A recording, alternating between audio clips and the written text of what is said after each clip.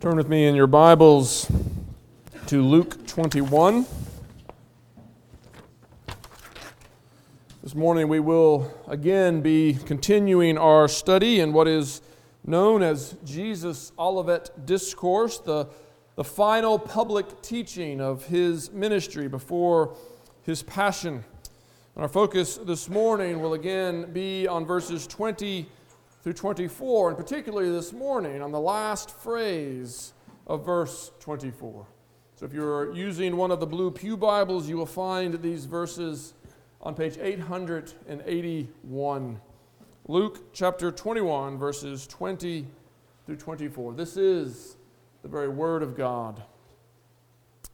But when you see Jerusalem surrounded by armies, then know that its desolation has come near. Then let those who are in Judea flee to the mountains, and let those who are inside the city depart, and let not those who are out in the country enter it. For these are days of vengeance, to fulfill all that is written. Alas, for women who are pregnant, and for those who are nursing infants in those days. For there will be great distress upon the earth and wrath against this people. They will fall by the edge of the sword and be led captive among the nations. And Jerusalem will be trampled underfoot by the Gentiles until the times of the Gentiles are fulfilled. That is the reading of God's word. Let us pray and ask for his blessing upon the preaching of his word here this morning. Father God, we do come before you humbly now, asking that your Holy Spirit would be at work among us through your word preached, that he would open our eyes to see, that he would open our ears to hear, that he would let us receive your truth and be sanctified by that truth, and that he would cause it to bring forth fruit in our lives to the praise of your glory. This we ask in Jesus' name. Amen. In our previous study of this discourse, we have seen that it begins when Jesus tells his disciples that the temple that they so admire, the temple that was at the very center of their culture, that the day is coming when that temple will be destroyed. Not one stone will be left upon another that is not thrown down.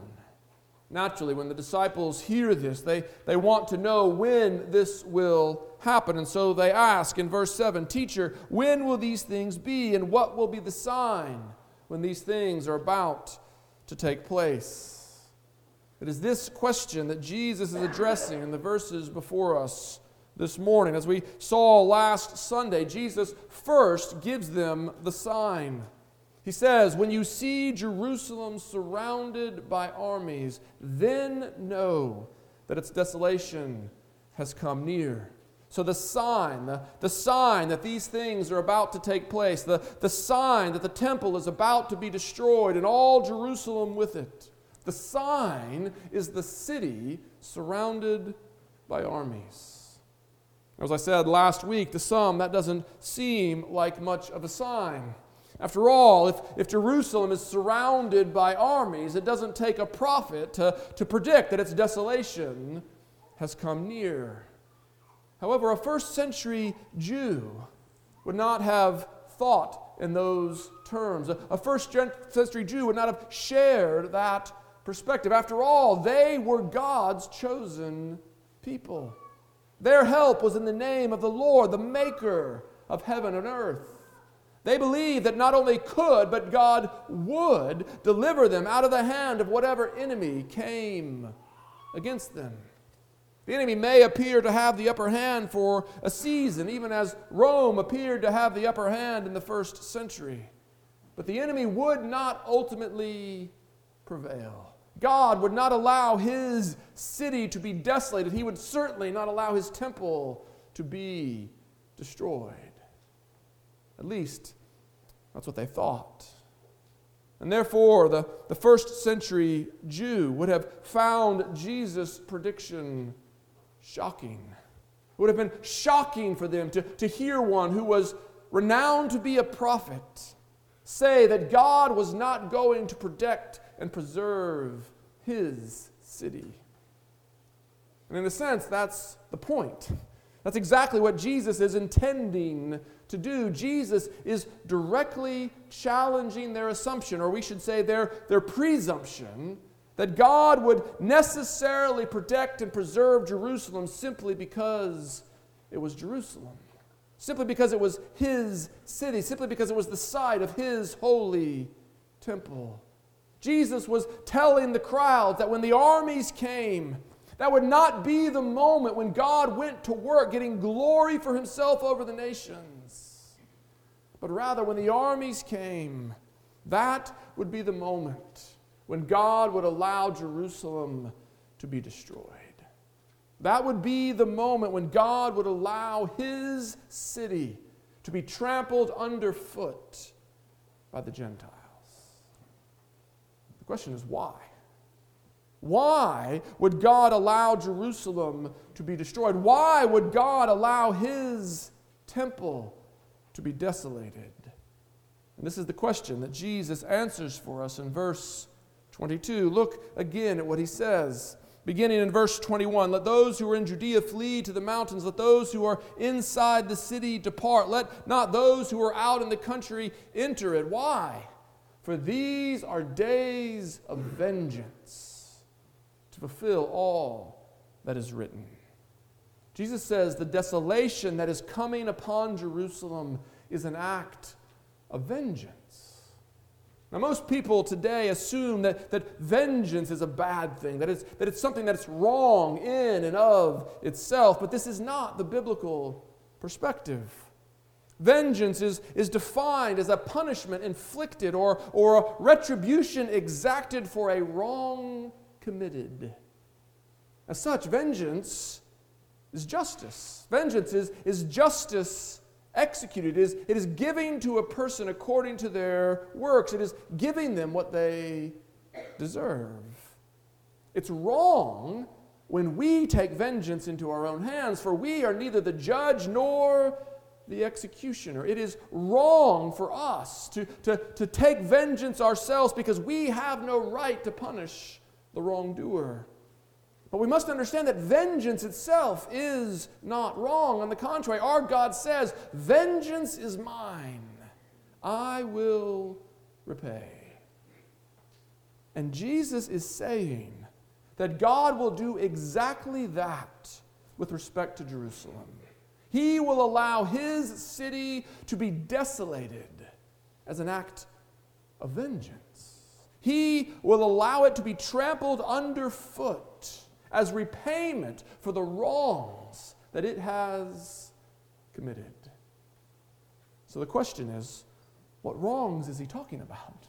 What are the wrongs that Jerusalem has committed that deserve such wrath?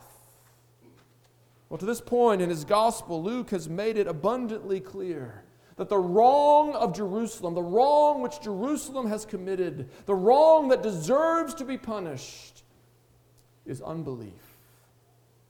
Despite having every advantage, despite being God's covenant people, despite having God's law and knowing His will, despite all of this, the people of Israel have failed to walk in the footsteps of faith. They have failed to honor God as God or to give Him thanks. They have failed to love their neighbor as themselves. They have failed to love God with all their hearts. And therefore, they would receive from God according to their works. For God is an impartial judge. God is a God who shows no partiality. And what we need to see, what we need to see as the church today, is this.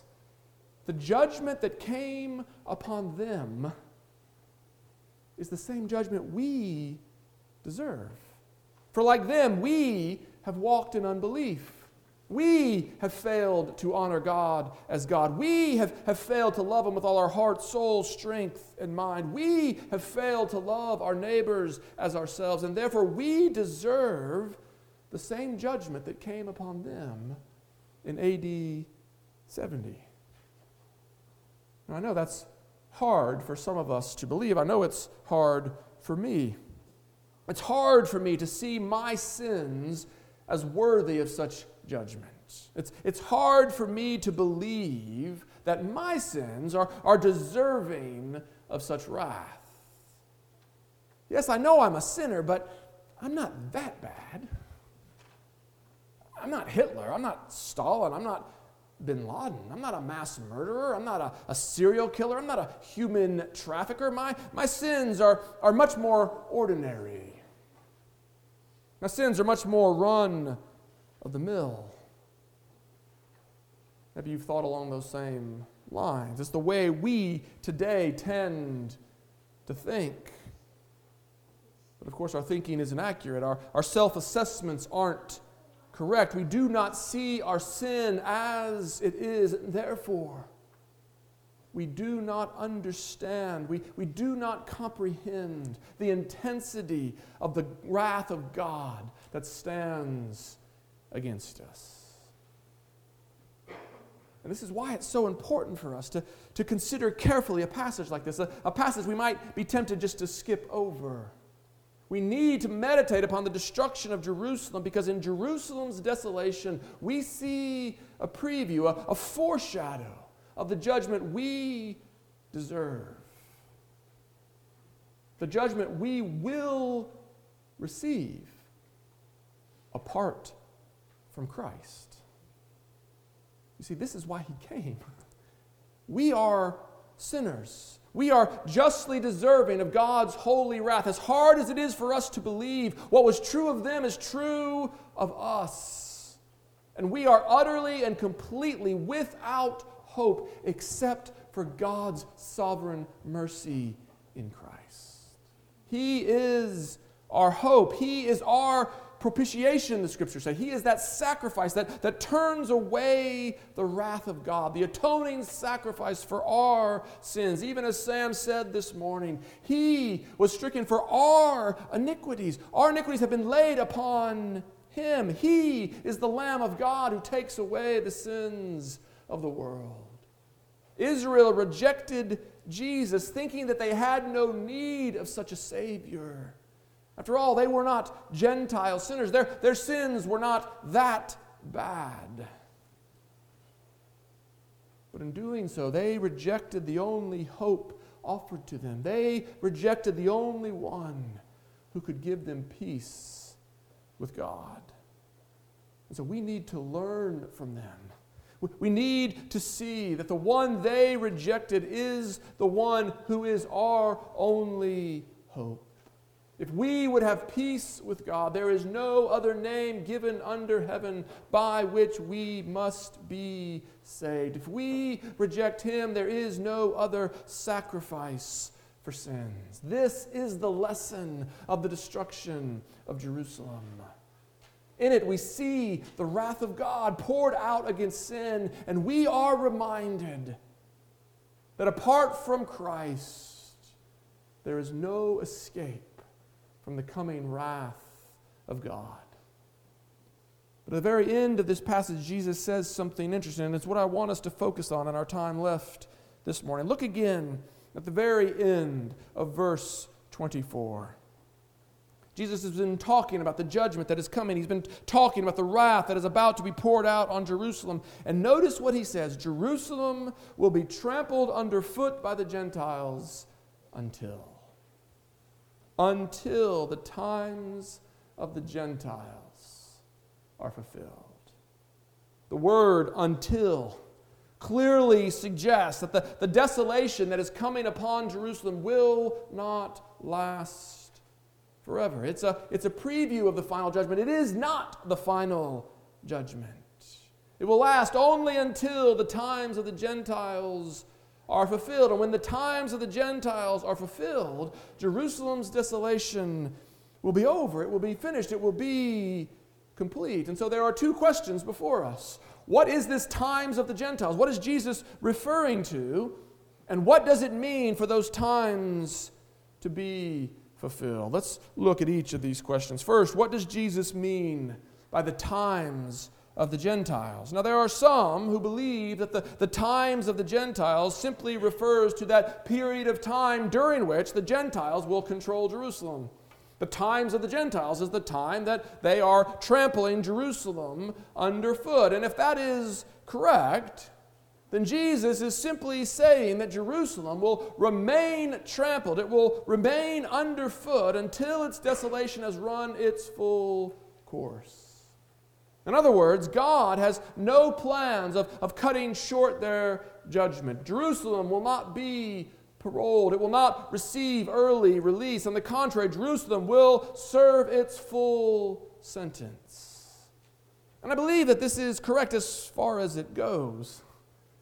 Jesus is saying that Jerusalem will suffer the full punishment that God has laid out for it. But I think Jesus is saying more than just this.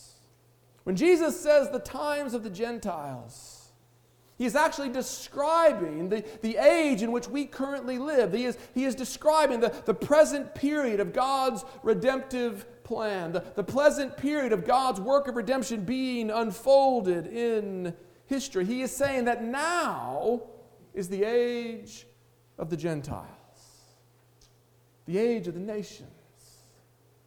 But what does that mean? What does it mean to say that this is the time of the Gentiles? I believe that it means that the present age is the age in which God is causing His gospel to grow and bear fruit among the nations. He is calling the nations into covenant with Him. Remember, in the Old Testament, God had entered into a covenant with Abraham and with Abraham's descendants to 1,000 generations. And at the heart of that covenant was the promise that God would be their God and they would be His people. That was the blessing of the Old Testament, that they would be the people of God, that God would be God to them. But now in the present age, God is calling the Gentiles into that relationship. He is bringing them into that covenant. The Gentiles, in the mystery of mysteries, are becoming the true children of Abraham. That's what Paul says in his letter to the Galatians. He says, no matter who you are, Jew or Gentile, no matter what your ancestry, if you are in Christ, then you are Abraham's child. You are an heir of the promises made to him. And this is the reality that Paul goes on to describe for us in Romans chapter 11. Maybe you remember the passage. He uses the image of an olive tree. The olive tree represents God's covenant people. This is His tree. And he says that now these wild olive branches, that's the Gentiles, these wild olive branches are being grafted in to God's cultivated tree. And it is that image that I think helps us understand what Jesus is talking about when he talks about this being the time of the Gentiles. So turn there with me. I want us to look at this passage in some detail. Turn with me to Romans chapter 11.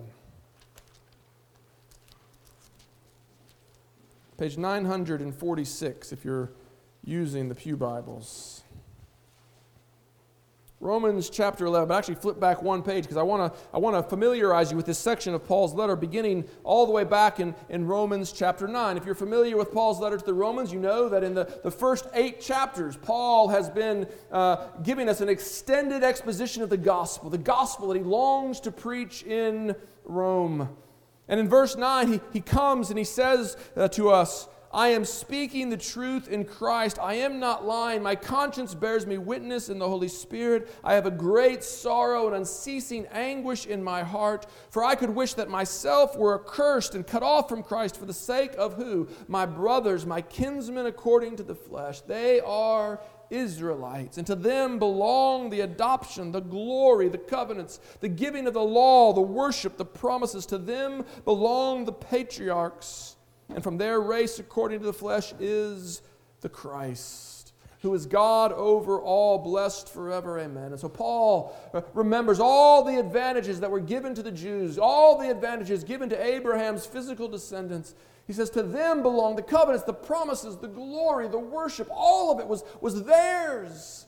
And yet, despite all of these advantages, they have not believed. They have not received the salvation offered. And why? Paul tells us in verse 32. Why have they been excluded from the salvation? Why have they missed out on all that was promised? because they did not pursue it, verse 32. What is it? The righteousness of God, righteousness with Him, justification. They did not pursue it by faith, but as if it were based on works. They wanted to relate to God through their own effort. They wanted to establish their own righteousness with God. And so Paul says they stumbled over the stumbling stone. They stumbled over Christ. They wanted a relationship with God. They wanted to be the covenant people of God, but they could not abide a Savior who said they were unworthy. They could not abide a Savior who said that you must depend wholly and completely upon me. They could not abide a Savior who said you are sick, in need of a doctor. You are dead, in need of resurrection. They after all, were Jews, not Gentile sinners. And so they rejected the gospel that Christ proclaimed. It's what Paul tells us in the first verses of chapter 10.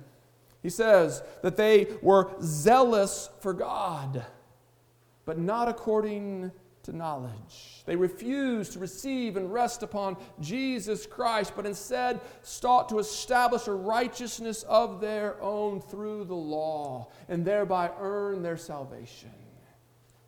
They wanted to stand before God on their own 2 feet. They wanted to earn God's blessing. They wanted to establish their own righteousness. And Paul says, because they chose this path, they failed to attain what they were seeking. They failed to attain righteousness. Why? Because what Paul says in Galatians. If you're going to relate to God through the law, then you must abide by all things written in the book of the law. And no flesh will ever be justified that way. You will never be good enough to earn God's salvation. For what did Jesus say? We are sick, in need of a physician. We are dead in our sins, in need of resurrection. He came to give life to the dead. He came to heal the ailing. It's what we sometimes sing. The only fitness He requires is to feel your need of Him. And this is what the Jews would not do. Like the Pharisee praying in the temple who thanked God that he was not like other men.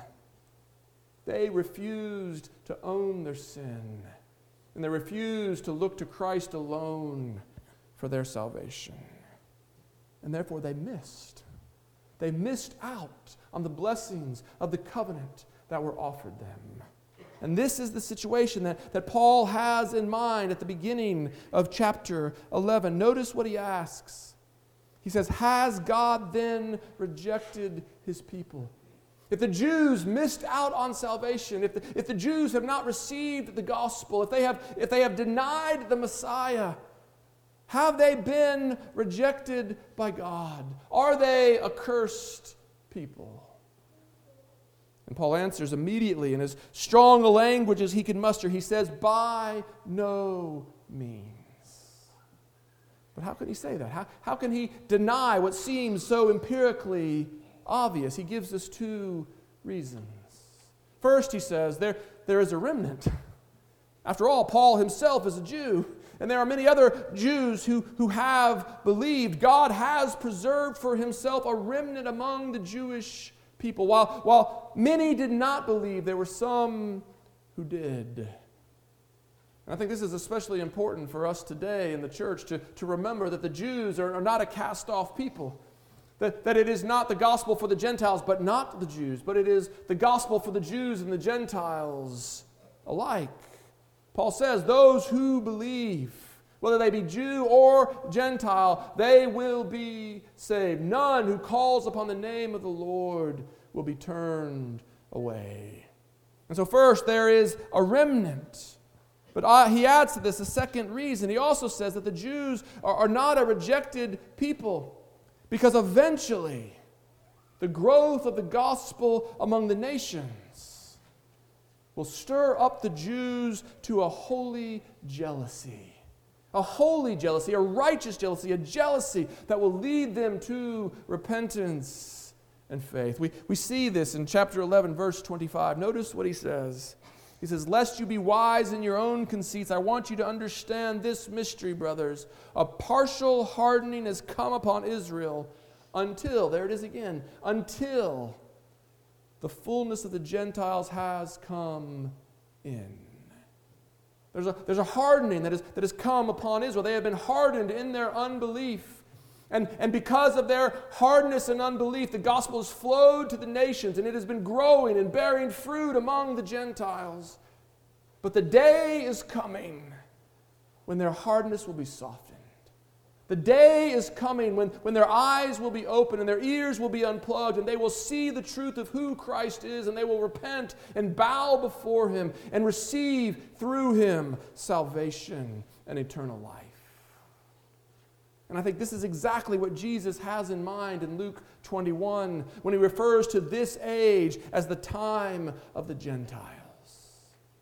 He's referring to the present period of redemptive history when God is causing the gospel to grow and bear fruit among the nations. He's referring to this present period where we see what Paul says is both the kindness and the severity of God. We see God's kindness in the fact that all those who believe will be saved. He will turn away none who call upon the name of His Son. Whosoever believes shall not perish but have eternal life. You understand, of course, that promise is a promise of grace. There's no reason why faith ought to save you. There's no reason why faith ought to receive the eternal life of God. It is God's promise that says, if you will simply believe, if you will call upon the name of my Son, if you will receive and rest upon Him alone for your salvation, I will not turn you away. Jew or Gentile, slave or free, man or woman, it matters not. If you believe on Him, you will be saved. This is the kindness of God. But in this present age of the Gentiles, we see also His severity. Because He says, if you reject my Son, if you reject the Savior whom I sent, there is no other sacrifice for sins. There is no other way to be righteous in my sight. If you take the path of the law, you will find yourself under curse. For cursed is everyone who does not abide by all things written in the book of the law. So we see both the kindness and the severity of God in this present age, this age when the gospel flows to the nations, when the gospel is calling many from every tongue to faith in the one Savior. But this brings us to our second question. And our second question is this: what does it mean for these times of the Gentiles to be fulfilled? Well, I think we see it there in Romans. What does Paul say? He says, when the fullness of the Gentiles has come in.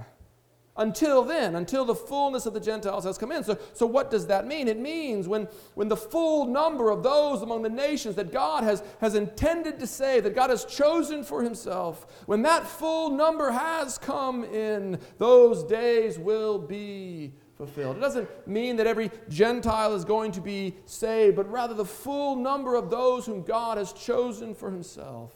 At that moment, God will undo the hardness of Israel's heart. At that moment, He will grant to them in far greater numbers than just the present remnant.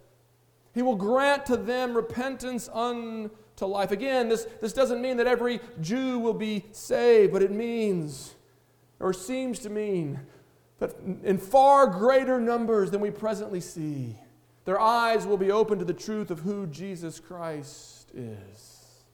And so when you put that together with what Jesus is saying in Luke 21, what you see is that when the times of the Gentiles are fulfilled, when the fullness of the Gentiles has come in, at that time the desolation of Jerusalem will be over. The desolation of Jerusalem will end. Jerusalem will be trampled underfoot until that day. But when that day comes, when the fullness of the Gentiles has come in, Jerusalem's desolation will be over. It will be complete. It will have run its full course.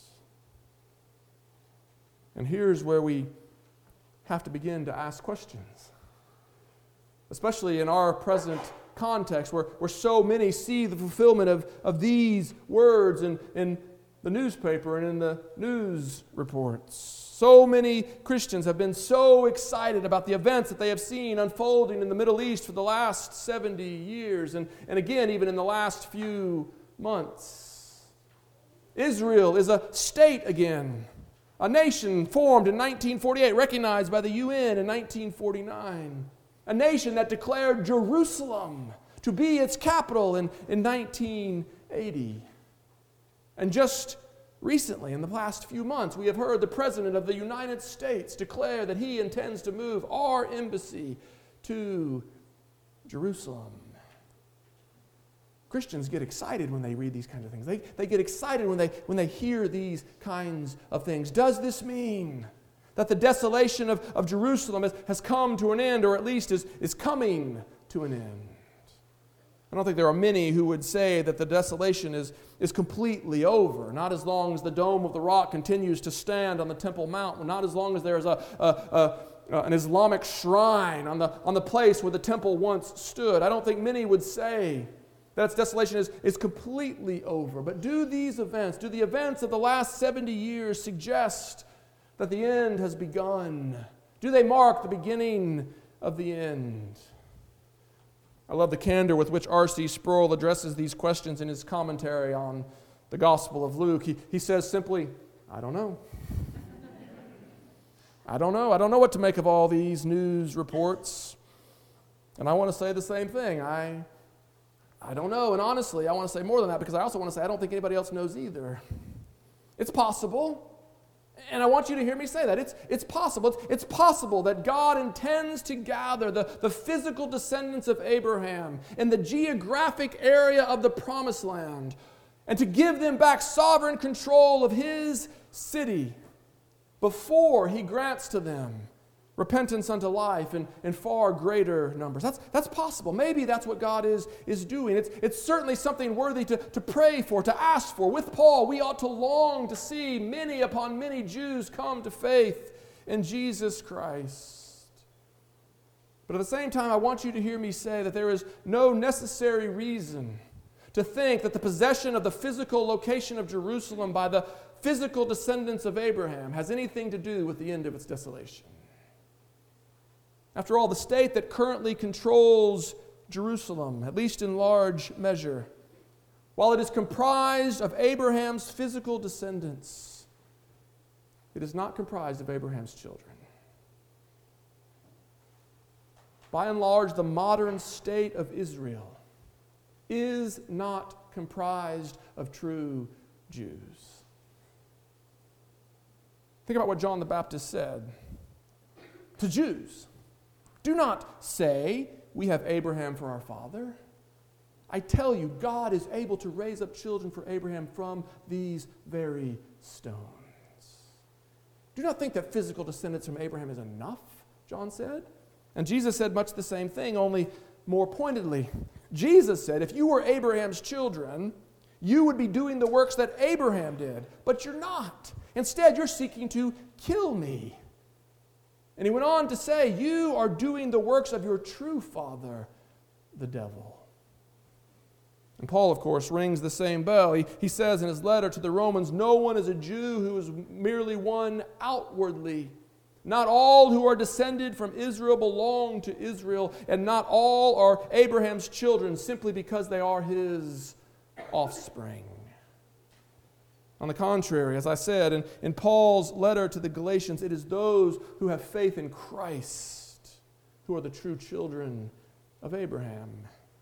And therefore, those who presently control Jerusalem, as unpopular as it is to say in the modern evangelical church, they are functionally Gentiles. They are not Abraham's true children. And therefore, from a New Testament perspective, there is no reason to think that their possession of the city marks the end of Jerusalem's desolation. Yes, God may be gathering the physical descendants of Abraham in one location because He intends to do something great, and we should pray towards that end. But I want you to hear me say that until we see Jerusalem filled with followers of Jesus Christ, We cannot say its desolation is over. And this is an important point for us to grasp. I know I'm over time, but just let me say this. It is an important point for us to grasp today. Jerusalem was destroyed because of unbelief, because they rejected their Messiah, because they rejected the long-promised Savior, because they wanted to relate to God on their own terms, through their own works. They had a zeal for God, but not according to knowledge. And the Jewish nation today, by and large, yes, there are exceptions, but the Jewish nation today largely continues in that unbelief. They largely continue to reject Jesus. They reject the Christ. And until they repent and turn to Him in faith, they remain a people without hope. They remain a people under judgment, for there is no salvation in Judaism. Salvation is found in Christ alone. Apart from Him, there is no righteousness. Apart from Him, there is no peace with God. And so therefore, our prayer for the Jews ought not to be, first and foremost, that they would regain control of the city called Jerusalem. That ought not to be our highest ambition, but rather our chief prayer for them ought to be that they would come to know and believe in Jesus. For He is their only hope, even as He is our only hope.